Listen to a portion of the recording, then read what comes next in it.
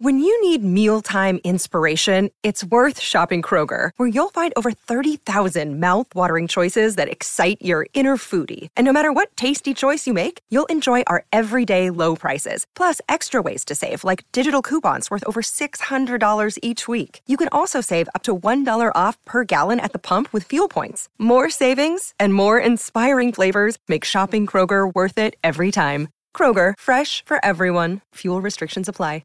Another day is here, and you're ready for it. What to wear? Check. Breakfast, lunch, and dinner? Check. Planning for what's next and how to save for it? That's where Bank of America can help. For your financial to-dos, Bank of America has experts ready to help get you closer to your goals. Get started at one of our local financial centers or 24/7 in our mobile banking app. Find a location near you at bankofamerica.com/talktous. What would you like the power to do? Mobile banking requires downloading the app and is only available for select devices. Message and data rates may apply. Bank of America N.A., member FDIC.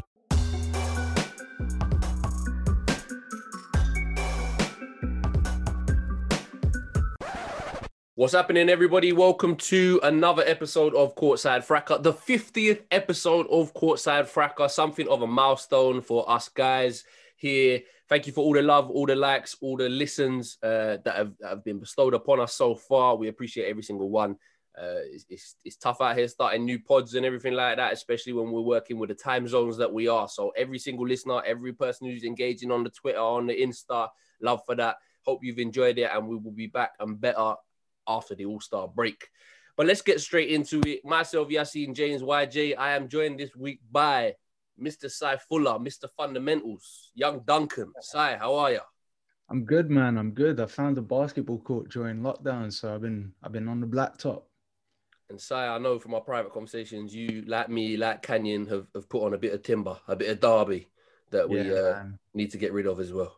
Jeez, thankfully I'm smooth, but I'm a bit loose still. Well, Jeff El Jefe, the Bricks God, Mr. 4-point play, also joining me this week. You decided to put your biceps on camera this week, so clearly you've been doing the home workouts and that, not like us, man. Bro, man, please, man. Oh, you started already. What does that mean? I'm just welcoming you to the 50th episode, Jeff. We decided, you know what? Let's get Mr. Bricks God on. 4-point play. The guns up for the 50th episode. Gun show. Straight gun show for the 50th episode. All right, straight into the news.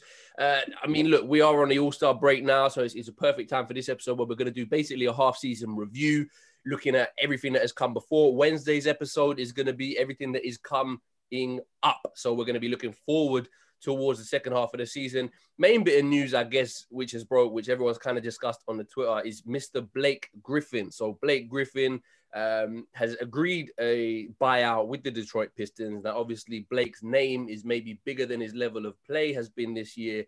It's been a bit of a painful sight seeing some of the physical limitations he's got after so many injuries for someone who was such a dynamic player in their day.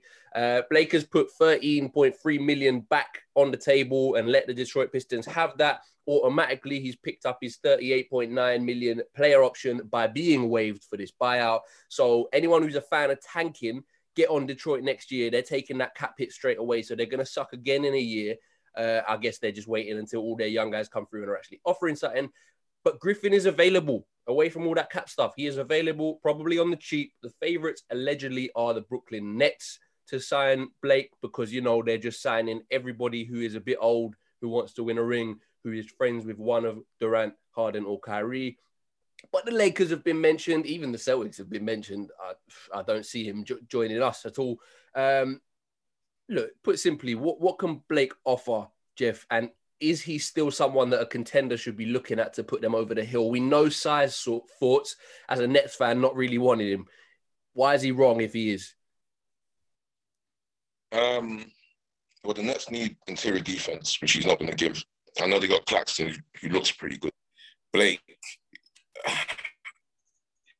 he's only 31, but yeah, I'm not buying. I think he's actually shot. Like those knees look like they everything about his game. There's no bounce whatsoever. He's only 31 as well, so I think he's too young to have lost all dunking ability from being arguably like the bounciest NBA player we've seen of all time to not being able to dunk at all. Like I saw Russ dunk the other day. So I mean, yeah, unless unless this is a bit of a ruse and he was, just tanking himself in Detroit, I'm pretty sure he's done. As a bench piece, he'd probably be like proper nice, but if he's going to go in somewhere and they're going to expect him to be like a proper, old Blake 20 and 10 kind of guy, I don't see it at this point. So I know you share the same sentiments. Is there at least something there where he's rounded his abilities? He can shoot better than he could previously. He can still do a little bit of playmaking. He's got experience, whether or not that experience is what you really want. Is there still something there to benefit from getting Blake in? No. We can leave it there, to be honest. We can leave it there just to know. Well, if it's a good omen, you didn't really want Harden ever, and that's worked out all right. So anyway, moving. Another little bit of news. Adam Silver's kind of talked publicly at All-Star Weekend, everything like that. And it kind of just, the overbearing cloud of this season has been COVID. So Silver has said that they're not going to return to a bubble, or there is no plans to return to a bubble for the playoffs, which I kind of always thought they were gearing towards. Is let's get through the regular season as best we can, and then after the success of a bubble last season, let's do another bubble for the playoffs. He said we're not considering going back to a bubble right now, but they also said back pocket, they're not ruling anything out. And he's also said that there's not going to be any league mandate on players to get vaccinated, which I guess is the right thing to do. You would have thought with all the money at stake, maybe they might have sort of wink, wink, nudge, nudge. It's definitely better for you to do. What could you see as being a problem, say, if, like, let's say half the league are just a little bit anti-vax and are just like, nah, and then you have half the league who are vaccinated and half the league who aren't? How are the league going to sort of amend health and safety protocols to reflect that? Will the people who have been vaccinated get pissy that they still have to do all this restricted stuff because of the other half who maybe don't want to do it? Do you think it's something that, as problematic as it is, the league should maybe mandate, considering what's at stake, or is it good as it is? I'd say it would probably be the most responsible thing for them to do, is to make the suggestion and sort of usher people down that route. But again, it would play into some of the sort of human rights type of complaints that some of the players have come forth with. The bubble situation probably would have been their go-to had it not been for players basically describing it as feeling like they were slaves, by lack of a better term. So yeah, it is a tricky one. The league have to accommodate the players as much as they accommodate the product, and it is a tricky balance to try and find. I just hope it doesn't totally get derailed and we don't have players missing for long stretches during the playoffs, because again, we as fans, we just want to see the best product and we want to see the most competitive games. So I'm hoping they get it right, because yeah, the bubble was a good situation for us, but not so much for the players.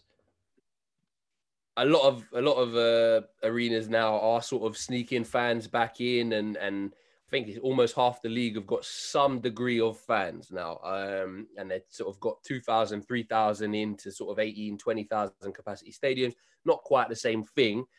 How do you think the season has been so far, just generally as a season? And then what role do you think the lack of fans has had on that? Because I know one thing, for example, I think 6 teams currently are on pace to be 6 of the best offenses of all time. There's a lot of sort of chat about sinking threes in empty gyms is very different to sinking it in an arena full of hecklers and berators and all of this sort of stuff.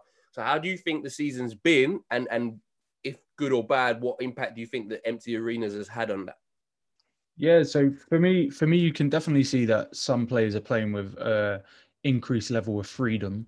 There's less pressure on them. There's players that maybe, like, if we look at, say, the New York Knicks, for example, they've been fantastic all season. They're intent on they're basically just not playing with that sort of Madison Square Garden tax that comes on New York Knicks teams.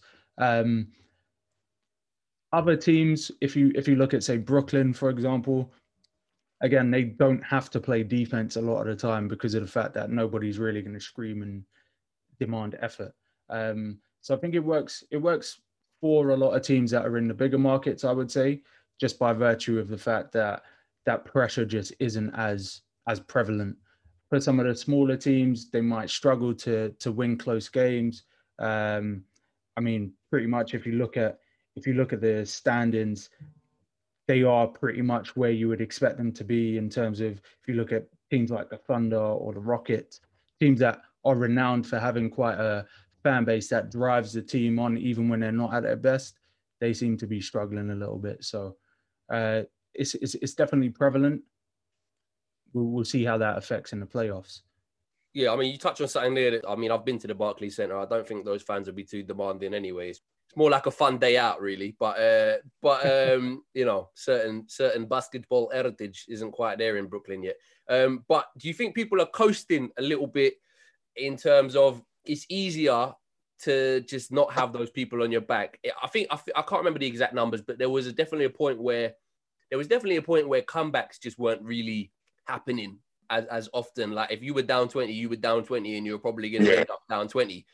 Do you think just now with at least 3,000 fans going in, some players have mentioned it does make a difference. And then like you said, the play-in stuff, do you just think teams have been coasting a little bit and it being a bit of an asterisk season of everyone's missed someone, except for everyone's missed a bunch of players for health and safety? I think the only people who haven't really been hit by health and safety are the Lakers and the Jazz. I don't think the Suns have too much. I think everyone's really been hit by health and safety in some way. So do you think this season is what it is and they're waiting for postseason?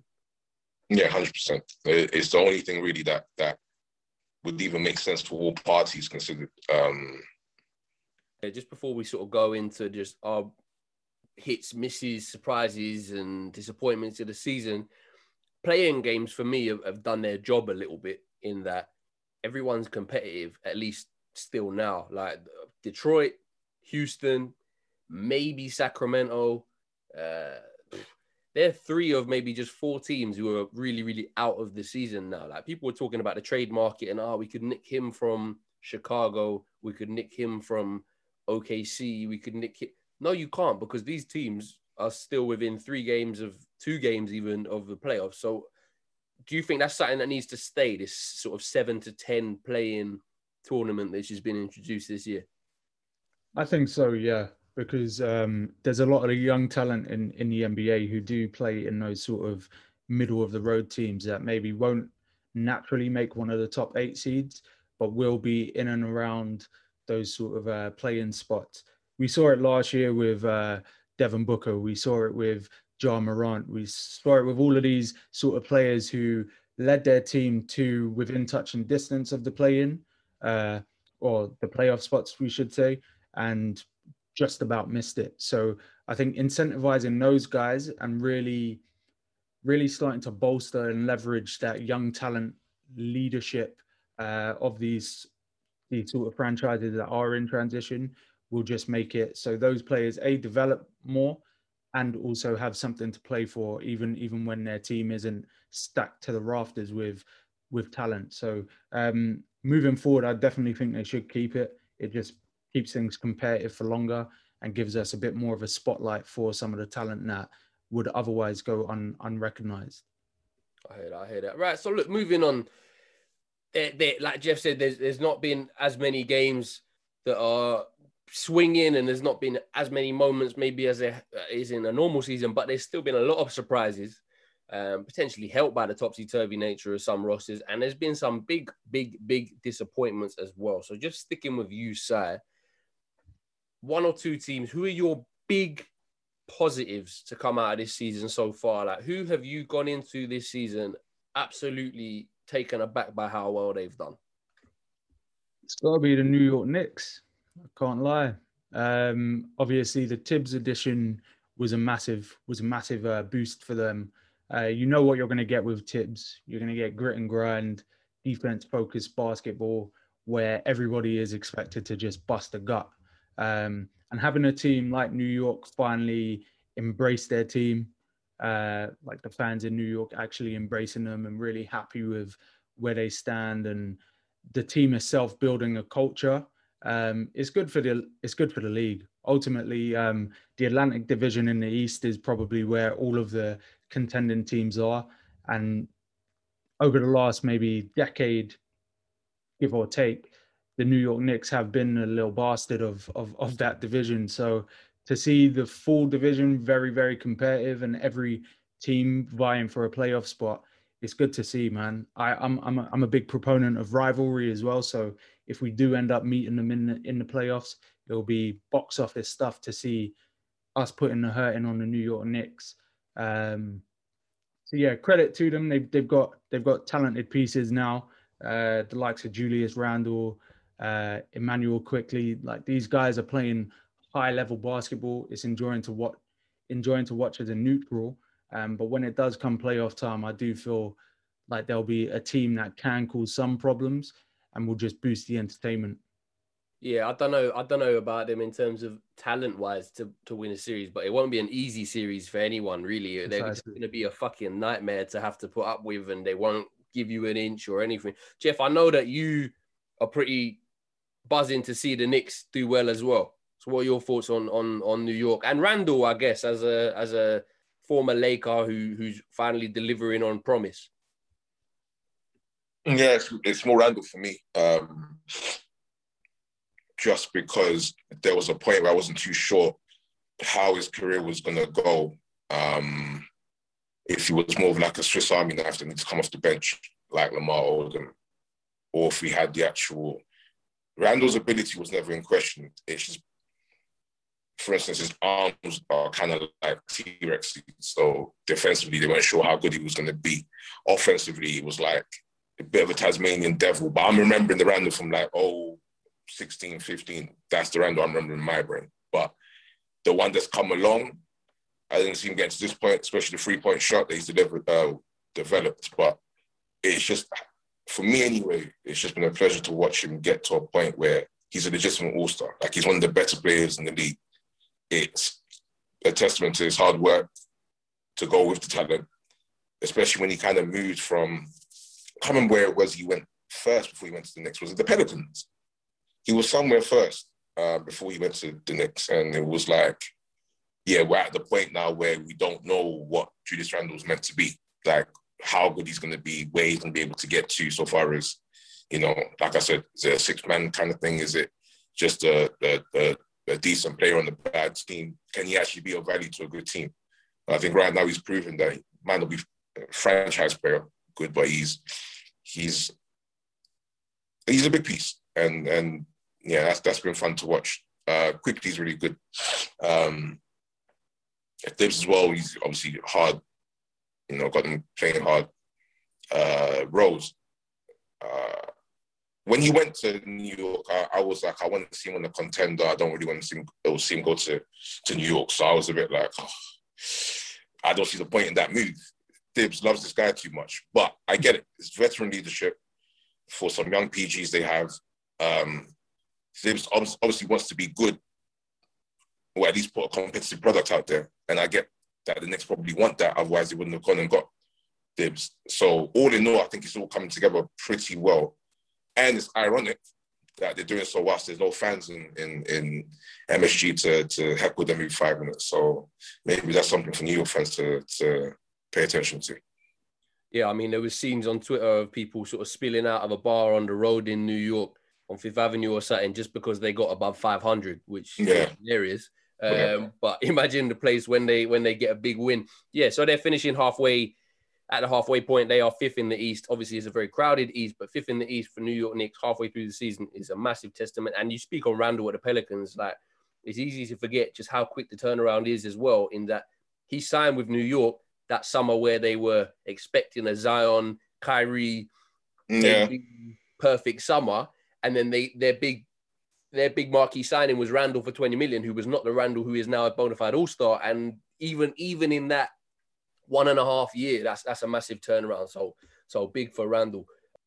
Go on, Jeff. Tell me another team that surprised you. I know that you have one who you have your eye on that I have talked about on this podcast for time. Every time I get a chance to talk about LaMelo's Hornets, I get giddy and I get excited. So let's just reflect on how fun they've been. I think for me, more than anything, when it comes to the Hornets, is that they're good. Like, they're legitimately good. It's not that they're just fun. because fun is good, but fun doesn't always win you games. And I think the Hornets have been down bad for long enough that they're probably thinking, MJ's probably thinking, I've had enough of this drafting crap and all of that. I just want to be good. I can't remember the last time the Hornets were in the playoffs. Feels like it's been at least 4 years, maybe 5, since Wade was heckled by that fan and ended up hitting the shot that I think sent them home the following game. So that's been a good 4 or 5 years, maybe even more, since the Hornets were in the playoffs, since the Hornets were even a good team. And I know a lot of people felt like when they traded Kemba, that was the end of them as a franchise. But I guess it just goes to show that every franchise in the NBA has a chance at, being a phoenix almost, like just rising from the ashes and being a good team. It's just about drafting well, but also then putting the right players around them. And that's one thing I didn't think the Hornets had, the right players around them, but around the young talent that is. But Hayward's been really good. Biyombo's been good. So far as an older big to PJ, who I like a lot. I like their wing combination of size and handlers. It'd be easy to forget that LaMelo and Hayward are both 6'8", 6'7". Obviously, Terry's pretty small, and so is Devontae, who I think they're going to trade. But generally speaking, Terry Rozier, he's small, but he's probably one of the best rebounding guards in the league. He gets up.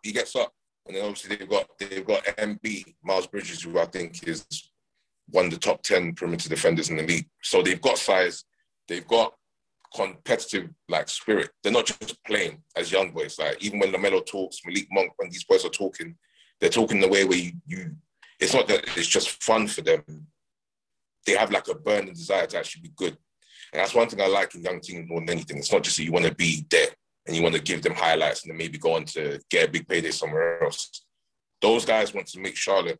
They want to make the Hornets into a great team, if that makes any sense. And they're willing to do so through actually playing with effort. It's not just about what they do on the offensive side of the court. Defensively, they put in work. LaMelo, active hands in the passing lane. Like I said, Bridges to me is one of the better defenders in the league. PJ's a good defender. Malik Monk, 1v1 anyway is not bad. They've got a number of guys in the team who just play hard. So it's not just that they're fun, they play hard as well. And I think that's, they're definitely the best league pass team I've seen in a little while. I haven't seen a bad game so far. Definitely league pass champions. We've talked about them on the pod. Sorry, that's my fault. Too much maybe for a team that size, but they've just been that good. And I think you make a really good point there about sort of obviously MJ, Michael Jordan owning it. It's been some of the decisions have maybe been a bit questioned and everything like that. But if you actually look at the people who are putting this run together and this form together, Kemba, not paying Kemba that was derided league-wide. Everyone was like, how can you do that? He's done so much for your franchise, rare. He wanted the Supermax. They didn't want to give him the Supermax. Kemba's not worth a Supermax. Instead, they go and draft LaMelo, but it's not just LaMelo. They drafted PJ Washington, who was a very, very good pickup. They drafted Cody Martin. They drafted Malik Monk, and then obviously LaMelo. So that's 4 of their rotation that have been drafted in and are putting good numbers up, good performances up. And then you've got people like Hayward, who, again, completely derided, too much money. But look, a franchise that size, you got to overpay, and it's paying dividends now. Jeff mentioned Phoenix and rising from the ashes side. I think we'll finish here in terms of good surprises. Phoenix finished the halfway point of the NBA season, 2nd place in the Western Conference. Speak generally, but my big question, and I asked this on the Twitter as well, and the poll was back in Phoenix. People have been talking about Utah deservedly because of the record and the run and everything like that, as how legit are they in the playoffs? But how legit are Phoenix? I don't think they're getting the same chat about they're here to stay now as a 1, 2, 3 seed.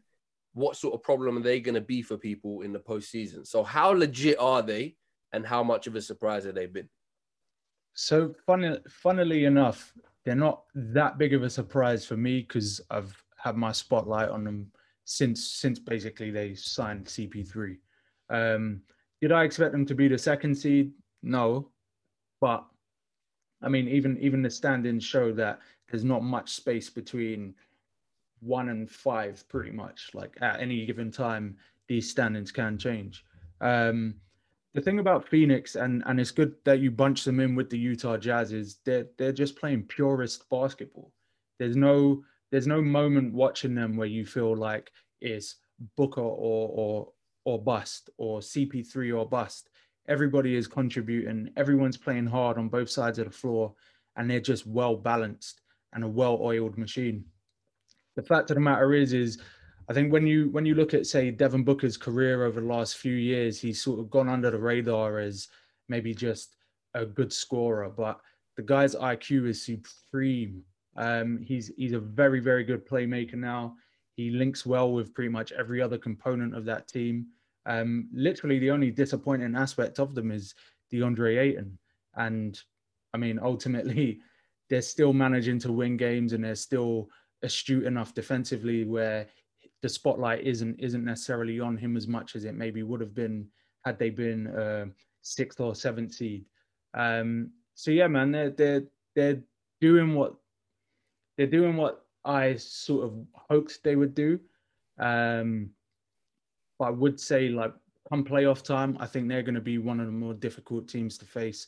We've seen CP3 at OKC basically carry them over the line and make them probably the most dangerous team up until the point where they got eliminated. And yeah, I just hope it can continue, because that will make the Western Conference a hell of a lot more interesting if they can maybe take a few games from the Lakers or take a few games from the Clippers in the 2nd or 3rd round. So they'll be an interesting team to watch. I'm going to coin it the Jay Crowder effect, because I've said it about Utah as well, but the Suns really do remind me at times of Miami last year, where they're just moving the ball, hitting their shots. And then the savviness of sort of a Jimmy is parallel to a CP3 coming in and mentorship and not allowing games to get away from them. And then you pair it with some good young talent. Jeff, just as a long-time watcher as well, we've already talked Knicks, we've talked Suns. Is it better for the league that these franchises with history and with devoted fan bases that haven't seen much success in quite a long time are doing this well, as opposed to someone like a New Orleans, for example, who I really like New Orleans. I like their young core. I've spoken on them previously as why you should care, but the fan base just isn't really there. It's very much a football city. So is it good for the league that places like Phoenix and places like New York are basically relevant again? Yeah. Let's be honest. Like, the league needs certain teams to be good. If they're not, then the NBA is a more enjoyable product when it feels like everyone's watching. And what I've realized over the past 3-4 years is that there's constant talk about ratings and this, that, and the third. It almost feels like people are trying to wait, or they're waiting for that moment where the NBA gets back into, like, I don't know, peak 2010 type of viewership, you know what I'm saying, or maybe 2016 after the finals. I think it's one of those things where, for it to get to that level, there's going to have to be... It's hard if the Knicks are bad, the Bulls are bad, the Lakers are bad, the Suns are bad. Like, there's going to have to be a thing where a lot of the historical franchises are good again. And to be fair, a lot of them have been bad for a while. The Knicks have not been good my whole time watching NBA, like, bar maybe 2-3 years. The Lakers haven't won a chip for 11 years apart from last year. Do you see what I'm saying? So what's wrong with the more historically good franchises being good again? Because basketball's cyclical anyway. So everyone's going to get their chance. Even Boston, like, arguably one of the bigger markets as well, spent, 2012 to 2015 being a rebuilding team as well. Yeah. No, honestly, like, and I say this as a previous Lakers fan who I watched teams like Robert Sacre and Ryan Kelly. I saw those kind of front courts and Kendall Marshall in the back court. So I've seen my team be good, great, awful, good, great. And, you know, it's one of those things where that's how basketball works. That's how being a basketball fan works. And it's been good to see, I guess, like, smaller markets do well for a while. But yeah, what's wrong with the Knicks being great again? I'm sure everyone would love to, even fans or people that aren't fans of those particular franchises. I don't think there's ever been a Knicks-Lakers finals, for instance. Like, that would have the whole world watching. Whether the teams are like they were back in the 90s and the 80s or not. Do you see where I'm coming from? Like, I think the NBA needs that viewership. And there's no point in being almost like, what's the word? Like, there's no point in sort of just holding on to where it used to be and not wanting it to get to a point where everyone watches it again and it becomes what it was in the 90s when, you know, Michael Jordan was the biggest star in the world. So I'm coming from. So, yeah, no qualms with it personally. I think another thing there that needs to happen as well, and it's something that you can't just manufacture. I think it's going to happen over the next 3-4 years, is you have people like LeBron and you have people like Chris Paul and you have all of these stars that people watch for they've grown up with and watched, who are now 36 years old. Whereas you have people who have potential to be a face of the league, like a Doncic, like a Morant, like a Tatum, like a Zion, who just haven't been here long enough to really get that dedicated fan base that a Westbrook or a LeBron has. So I think over the next 3-4 years, I think the league just needs to do a good job of putting these players in place for when Curry is 35, for when Dame is 34, for when LeBron is 40 and still playing, but on 20 minutes a night. So we'll see how that goes as well. Look, where there is winners, there are losers. So for all of these good surprises and good news stories like the Knicks, like the Suns, all of that, there's some disappointments as well. So, Sai, who has just let you down a little bit this season? Oh, mate. So everyone knows I'm not the biggest fan. Well, hold on a minute. I think we might be going to someone you tipped to finish 4th. Yeah, exactly. I don't know why. I don't know how. I invested a few stocks in one Russell Westbrook. It's not worked. It's not worked. I've got egg on my face. Say that though. They've been creeping up. They went on a little run where they won a few games, but it's still spooky out there, man. Like, who do they beat? Who do they beat come playoff times? I mean, if we're looking at the Washington Wizards sort of standing within the league, they're 21st in offense, 27th in defense. It's not good enough. Like, that's not playoff team worthy standings at all. They've had a couple scalps against bigger teams. They've had a scalp against us. Again, one of those sort of situations where you can't really put your finger on what's gone wrong. Westbrook is dunking again. I guess that might be one of the things that boosts morale around the place a little bit. But I don't know, man. Like, for all the heroics of Bradley Beal, for all of the triple doubles from Westbrook, nobody else has really elevated to a point where I can confidently say that it's sustainable. I had Hachimura as one of the players to look out for in terms of most improved, and he's very much like at a similar level that he was last year. So there's just, for me, not enough there for them to really take that step to the next level, and they've massively disappointed. They won't be a 4th or 5th seed like I predicted, so that's a disappointment. Jeff Size sort of said there that they ain't going to beat no one in the playoffs. If they creep in as the 8th seed or the 7th seed, do you see them giving a Philadelphia or a Brooklyn some problems? No, but Si, you're very, very, very that what you're saying is you really believe that the Wizards, their 3rd best player is Davis Bertans. They were going to be a 4th seed in the East. I genuinely believe that maybe, just maybe, one of the Russ Vengers was given some information that could translate with a Bradley Beal next to him. Why not? Why couldn't they elevate up the standings? That sounds more like a personal problem. That disappointment sounds more like you're disappointed that they're not what you thought they were going to be, but what you thought they were going to be, I don't know how you thought they were going to be that. I've contested this all season when it comes to Wizards, actually. A lot of people said they're a disappointment. First and foremost, they're like, I think, what is it, like 11-4 in their last 15 or something like that. I know they're 7-3 in their last 10. They're obviously getting a lot better. They had a lot of injuries to start the season. The main thing for me is a lot of people felt that they were going to be a good team based on players that have not shown any reason for us to say, oh, these will be a good team based on Russ and Beal. But Bertans can shoot, but the Spurs couldn't get rid of him quick enough because he can't defend to save his life. Hachimura, I like him, but there's right now it's a very mid player. There's not much to him. Defensively, he's good. Offensively, he's got moments, but it's like neither of them are at anywhere near an elite level. Thomas Bryant's been out for half the season, but even when he was fit, Thomas Bryant is in nobody's top 10 or top 15 centers in the league. Raul Neto, role players around Russ and Bill.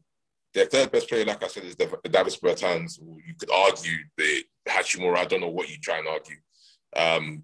Robin Lopez. I mean, these are guys that are not.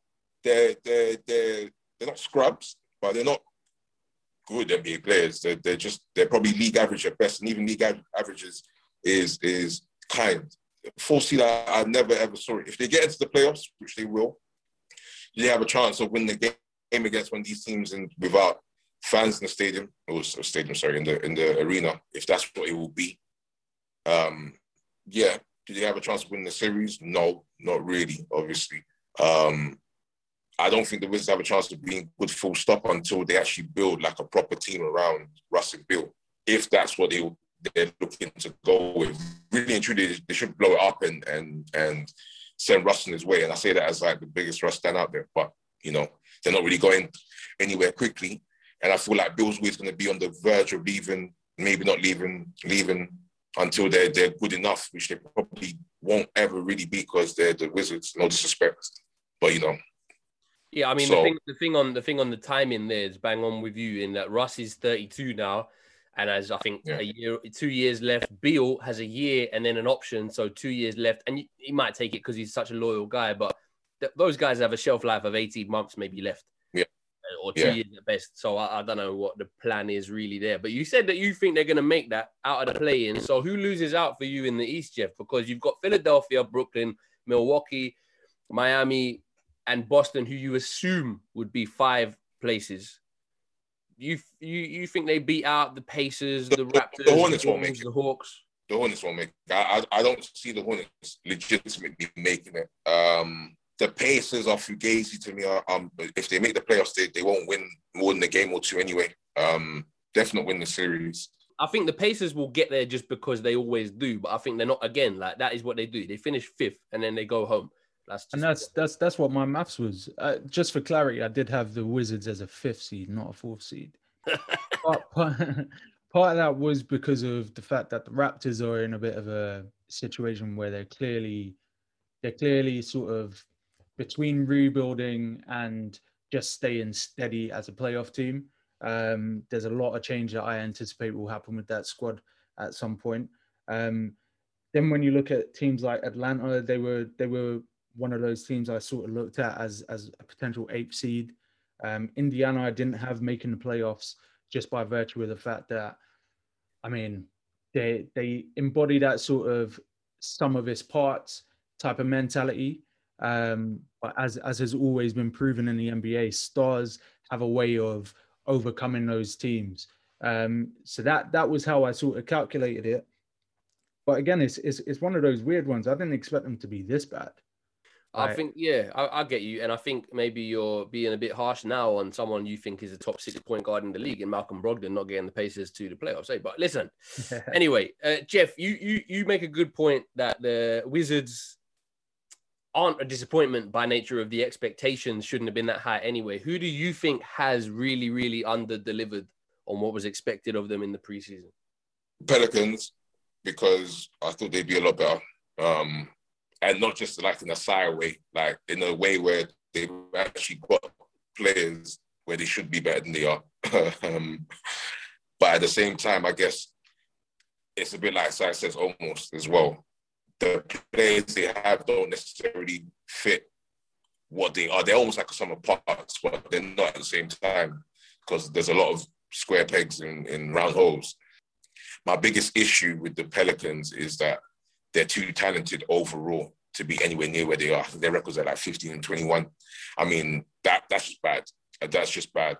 There's too many teams, even the Warriors who aren't, I know they got Steph, but if you stack those squads up against each other, like the Pelicans aren't far off, but the Warriors, who teams are keen on Steph and asking the others to beat them, last I checked were 19 and 18 at the time this goes out anyway. Like the Pelicans are like 15-20, 15-21.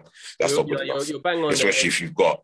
You're bang on there, 15-21, which is exactly the same record as OKC, who basically came into this year with zero expectations. Shai Gilgeous-Alexander has been amazing in dragging them and just sort of showing, and Lu Dort, showing that they're coming with all their war chest of assets and everything like that, and two good young players. But the Pelicans, with Zion, with Ingram, with Lonzo, depending on your opinion, Lonzo, I think he fits next to Zion a lot better now. Extending Steven Adams, Bledsoe as a perennial playoff player. Again, say what you want about him, but the stature of the players they have, they should not be level with a team who came into this season saying "fuck it" like OKC.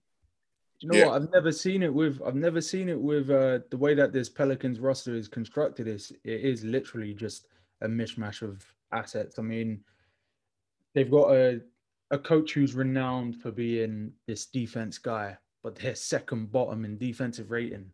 So something is not translating to these players. I think with the fact that they are high energy, youthful, offensive prospects, I think that has sort of taken away from the fact that ultimately I don't think any of these players really have built up the level of basketball IQ yet, or even been forced down a position where they just say, okay, cool, let's just play the game the right way.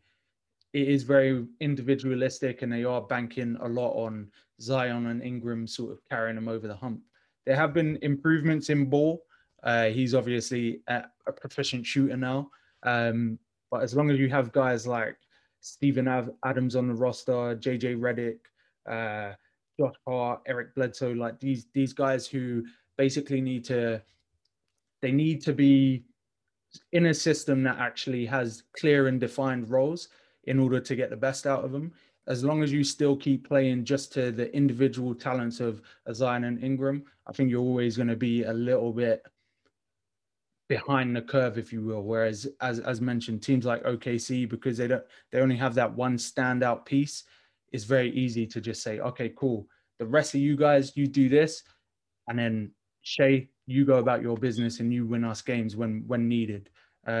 The Pelicans haven't figured out that balance yet. I think I'm going to be even harsher on them than you, because I had some expectations of them being like knocking on the door on the 8th seed and everything like that, which they're not out of it, playing and stuff. But bruv, I'm going to be even harsher on Van Gundy in that, for me, if that guy did not have a fit Zion Williamson turning into a top 20, 25 player in the NBA this season, he would be out of a job. Their offense half the time is give it to Zion, and he will just collapse the defense and make everything happen. Ingram's done his thing, but without the space in there for Ingram, he found it tough. He's had to work very, very hard for buckets because you got Bledsoe, Adams, Zion on the floor together at any one time. It's very weird. Like, if it wasn't for Zion, they would be in the absolute mud. Put it this way, they're only 8 wins better off than Minnesota, the worst team in the league. Without Zion, they probably don't get half of those wins, and where they have a new coach, Gentry or whatever's back there. I don't know. Something happens with a coaching change. Just before we get into something, sort of awards, mid-season awards, who, if the season was to end today, where people would finish. Jeff, I'll let you just finish off with one more quick disappointment, because I know you had a few. Maybe I shouldn't have done that. Maybe you shouldn't have. Your team. Listen, you know what it is with the Celtics more than anything? There's been years when you've been good to great, and I haven't quite understood why. Like the year that Kyrie went down, we went all the way to ECF. You've had years when you've had everyone fit, like the following year, and then got dumped out in 5 games pretty quickly. And then you've had years like last year, we got to the conference finals, and I remember even at the time of the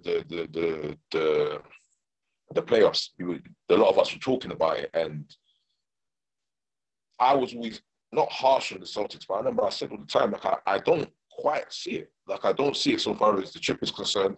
I didn't even see it so far as them getting past the racks was concerned, because I felt like they had to do too much to get their buckets. And I think a lot of that is just kind of collapsing them this year.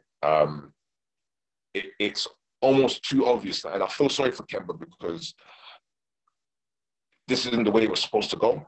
It wasn't supposed to go this way, where it becomes the thing where he goes to a storied franchise and all of his weaknesses become so glaringly obvious. But it's peak. There's no other way of putting it. It's actually peak. Like, you watch Kemba and you're like, yo, this guy just, it's not even that he's out of his depth, but he's not good.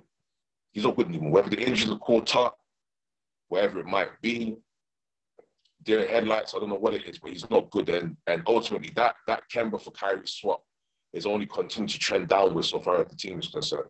And now it's got them to the point where, last I checked, you were barely 500.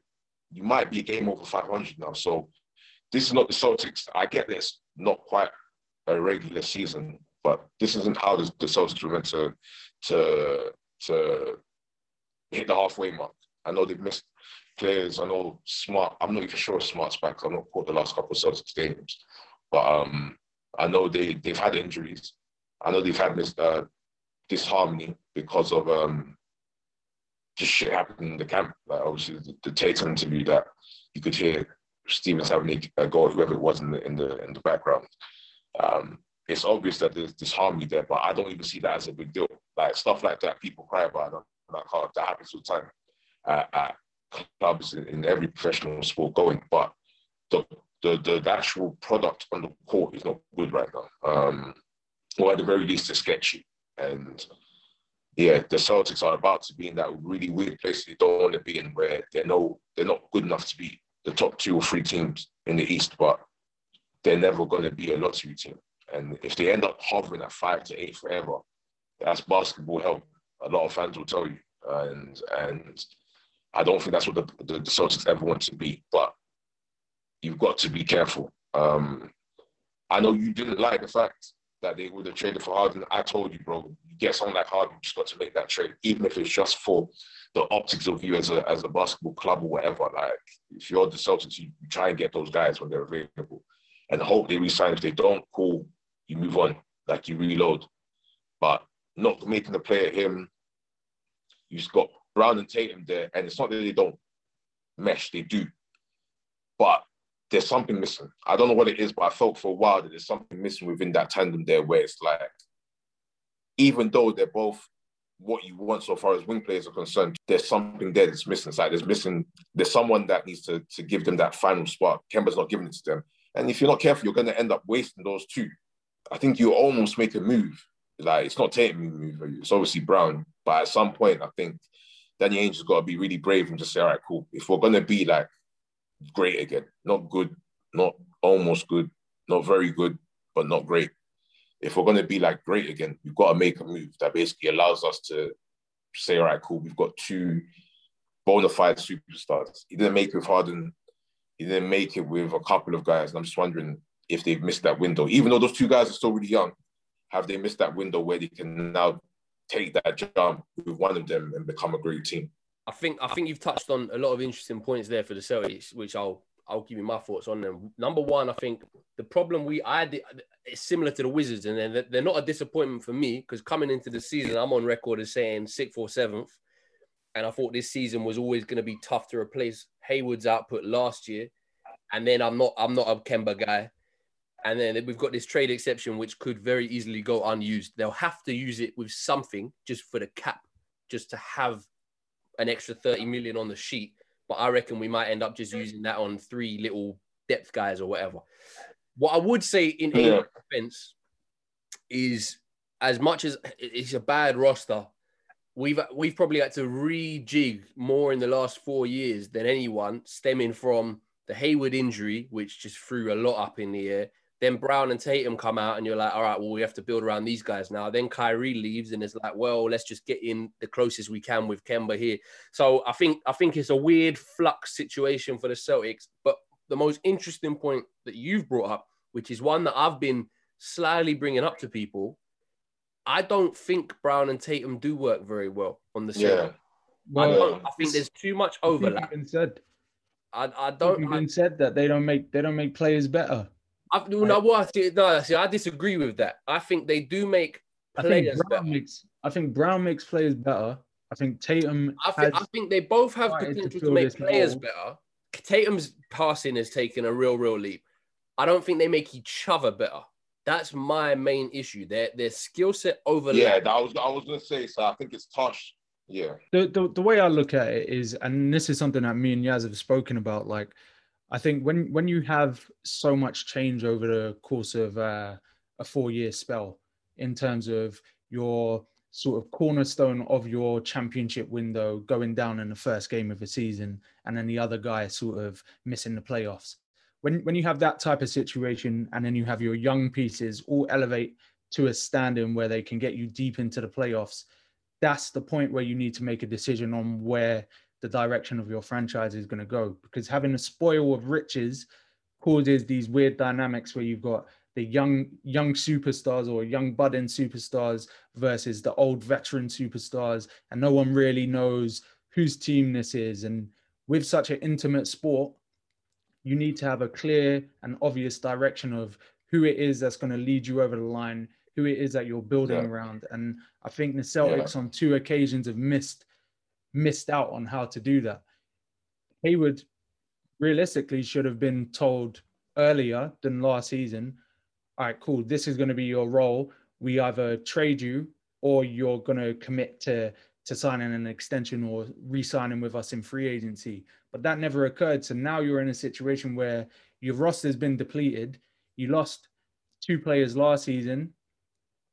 You've not replaced them. So now you're literally in a situation where it's Tatum Brown, maybe Smart leading your franchise. Kemba's a bust, pretty much. Like, well, do you know what? Kemba's fine, just not for the amount of money he's commanding. And finally with Kemba, I think he's probably the only 31-year-old max player who is very happy to give this team to Tatum and Brown. So there's an interesting dynamic, which is good there. He needs to be from the bench if that's the case. I would, ideal world, money's not an issue. Kemba, I would make Lou Will, but, you know, the max thing means that he has to play. But I think them two are fantastic, and I can see why the Harden thing, Jeff, didn't happen, because Danny Ainge has just been burned by Kyrie leaving after 2 years and then having to rebuild again. Harden is much better than Kyrie, in my opinion, and I think he can transform a team more than Kyrie can. But I can see why culturally they were just like, let's just not do that again after it just happening. But I think the Tatum Brown thing is definitely something to watch. I think you have 2 wings who overlap. They don't, whether it's Stevens or them, the sets and the plays don't work together really. Like Jokic and Murray work together. Zion and Lonzo have really started clicking together. So you compare them amongst young talents, young duos, even older duos. LeBron and AD work together. Kyrie and Durant, or Harden and Durant, or Harden and Kyrie, they work together. Drew and Giannis and Bledsoe. You can run a 2-man game. There's no evidence of a 2-man game at all with Tatum and Brown. And I think that is a problem to keep an eye on. The other thing, Jeff, is that superstars who are available, the only real guy is Bradley Beal. And if you move Brown for Beal, I don't think that moves the needle. I think Beal's a better player, but it's not going to move. Yeah, it's the same, basically. Yeah, no, I agree. I hear where you're coming from. I think Harden is the one. But after Harden, I think, I hear you. There's not that much out there to get. I just feel like, but it's a good point. It's disappointing in where the franchise clearly wants to be. Look, we'll finish up just with some mid-season awards. These things will probably change, but it's interesting to see where people are. So what I'm just going to ask for you both now is just list me from MVP down to Rookie of the Year, Coach of the Year, Sixth Man, Most Improved Player, and Defensive Player of the Year. Si, I'll let you go first because Jeff needs to collect his thoughts maybe. Firstly, I've seen a preview of your lists, and I'm disgusted that Nikola Jokic is not MVP for you both yet. But listen, I get it. You're just waiting for Philly to drop a few games and Denver take him over in the standings, so you can't get that argument against it. I understand. So, Si, MVP, Rookie of the Year, Coach of the Year, Sixth Man, Most Improved, and Defensive Player of the Year. Hit me. MVP, Joel Embiid, 2-way. Halfway MVP, because Jokic obviously will, Nah, he's got that shit sewn up, man. Rookie of the Year is a funny one. Obviously, LaMelo is like the front runner. But if I was to pick, it would probably be Haliburton, just because I think his IQ, what he does on both sides of the floor, and the fact that he's not just all glitz and glamour, he is sheer production across the board. It's a tough one. Obviously, LaMelo edges it because of the highlight plays and all of that, but Haliburton is a very close second for me. Coach of the year I've got as a draw at the minute, man. Quinn Snyder and Monty Williams. I think it's no coincidence that both of these guys have the 1 and 2 best records in the NBA. I had Monty Williams as my front runner in the prediction, so I'm glad to see the Suns doing what they're doing. Sixth man, Jordan Clarkson. Pretty much every other sixth man has been on either a losing team or a team that's been disappointing. Most improved, Julius Randle. Jeremy Grant is in and amongst that conversation, but the record is just not good enough. There's only so much improvement you can show when you're on a team that can't win a game. And Defensive Player of the Year, Ben Simmons, 1 through 5 pretty much in this NBA. He doesn't look like he's going to slow down. He looks like he's gearing towards winning it as well. It seems like that's his primary focus. So I got to tip my hat to the young fella, man. He's been balling out. I hear that. Jeff, what were you saying? MVP down to DPOY. We spoke about this. I'm not prepared at all. Like I've got an MVP for you, Embiid, and a Rookie of the Year, LaMelo. Outside of that, what else is there? What else? Well, you came to me with Defensive Player of the Year, Miles Turner. Miles Turner. Yeah, that was a joke, man. Of course, Miles Turner's not actually the Defensive Player, you know. All right, cool. Because I'm not a huge Miles Turner guy. What would you say? Randall most improved, or do you see anyone else for that? Yeah, certainly. Yeah, Randall. Like, yeah, there's nothing else to Randall. I think it's pretty obvious. Size gone very much top of the standard. To be honest, I think six man is the most bona fide sewn up of all of these. Jordan Clarkson's leading that by a mile. Yeah, easy. I think Rookie of the Year as well is pretty sewn up. I'd go with Ben Simmons, if I'm honest, Defensive Player of the Year, potentially, just because Rudy Gobert has been absolutely battered by every guy he's faced his size, which doesn't bode well. But I'm interested, Jeff, would you say Coach of the Year? Si's gone very top of the table here with the first and second records, Monty Williams and Quinn Snyder. But I feel like there's been so many good coaching jobs. I think Borrega in Charlotte's been a great job. Tibbs has been a great job. I think Donovan in Chicago has done a great job. I think Doc Rivers has done a good job as well, to be fair, in terms of just righting the ship after the Brett Brown match. I think there's been a lot of good coaching jobs. Who would you have Coach of the Year? Probably Monty, if I'm honest with you. Monty. I don't know about Borrego. A lot of Charlotte fans don't seem to like him that much. They feel like there should be a change there at the end of the season, regardless. Something to do with his rotations and what have you. So I'm not too sure about him, but I would go Monty pretty clearly. I mean, second best record in the West is a lot crazier than we ever really anticipated. Like I thought it was going to be a good record, but I didn't think it was going to be second in the West, but nowhere near it, in fact. So yeah, I'd go with Monty. Second, Tibbs. Third, probably Doc. I think Doc deserves. Like, even though one thing about Doc is that I appreciate that even though he's got his flaws, especially as he's developed as time has gone on, I'm also appreciative of the fact that when he gets into a team or when he gets into a club, he sets the foundation very quickly. And then from there, everything sort of like branches out.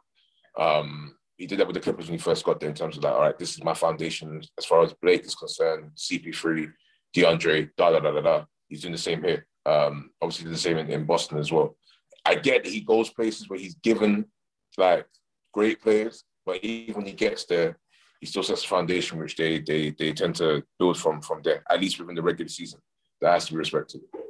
Yeah, no, I'm with you. Before the Harden trade, I actually, on our sort of preseason predictions, whatever, I had Sixers coming out of the East just because I thought Brett Brown already had them in the playoffs, and Brett Brown in the last 2 years was just a bit of a meh, to be honest. So if you had Doc Rivers, I think he's almost like the perfect personality for an Embiid as well, for a Simmons, and he's got them both locked in and playing amazing stuff. I've changed on that a little bit now. The Harden trade, and I also think Philadelphia need to make a move at the wing. But yeah, I think Doc Rivers is maybe not getting enough mention for the job that he's doing there. Just even if it is more man management, I still think it's been fantastic. All right, listen, boys, that's what we've got time for today. Thank you for joining me as ever. 50th episode, big claps all round. I know you put in the hard graft for all those, Jeff, but you know you're here to smell the roses now that we hit the big 5-0. Wednesday's episode, we've talked a lot about what has happened. Wednesday's episode, we're going to touch on what will happen. So, boom, we're going to be going over that second half of the season, MVP shouts as well from new people coming on, but also let's talk playoffs. Let's talk who is going to make what. Let's talk who is going to do what. And let's talk who is going to fall apart, which is always way more funnier than who does well. Listen, boys, again, blessed for the time, blessed for the effort. This has been Courtside Fracas, and we will see you all Wednesday evening. Sports Social Podcast Network.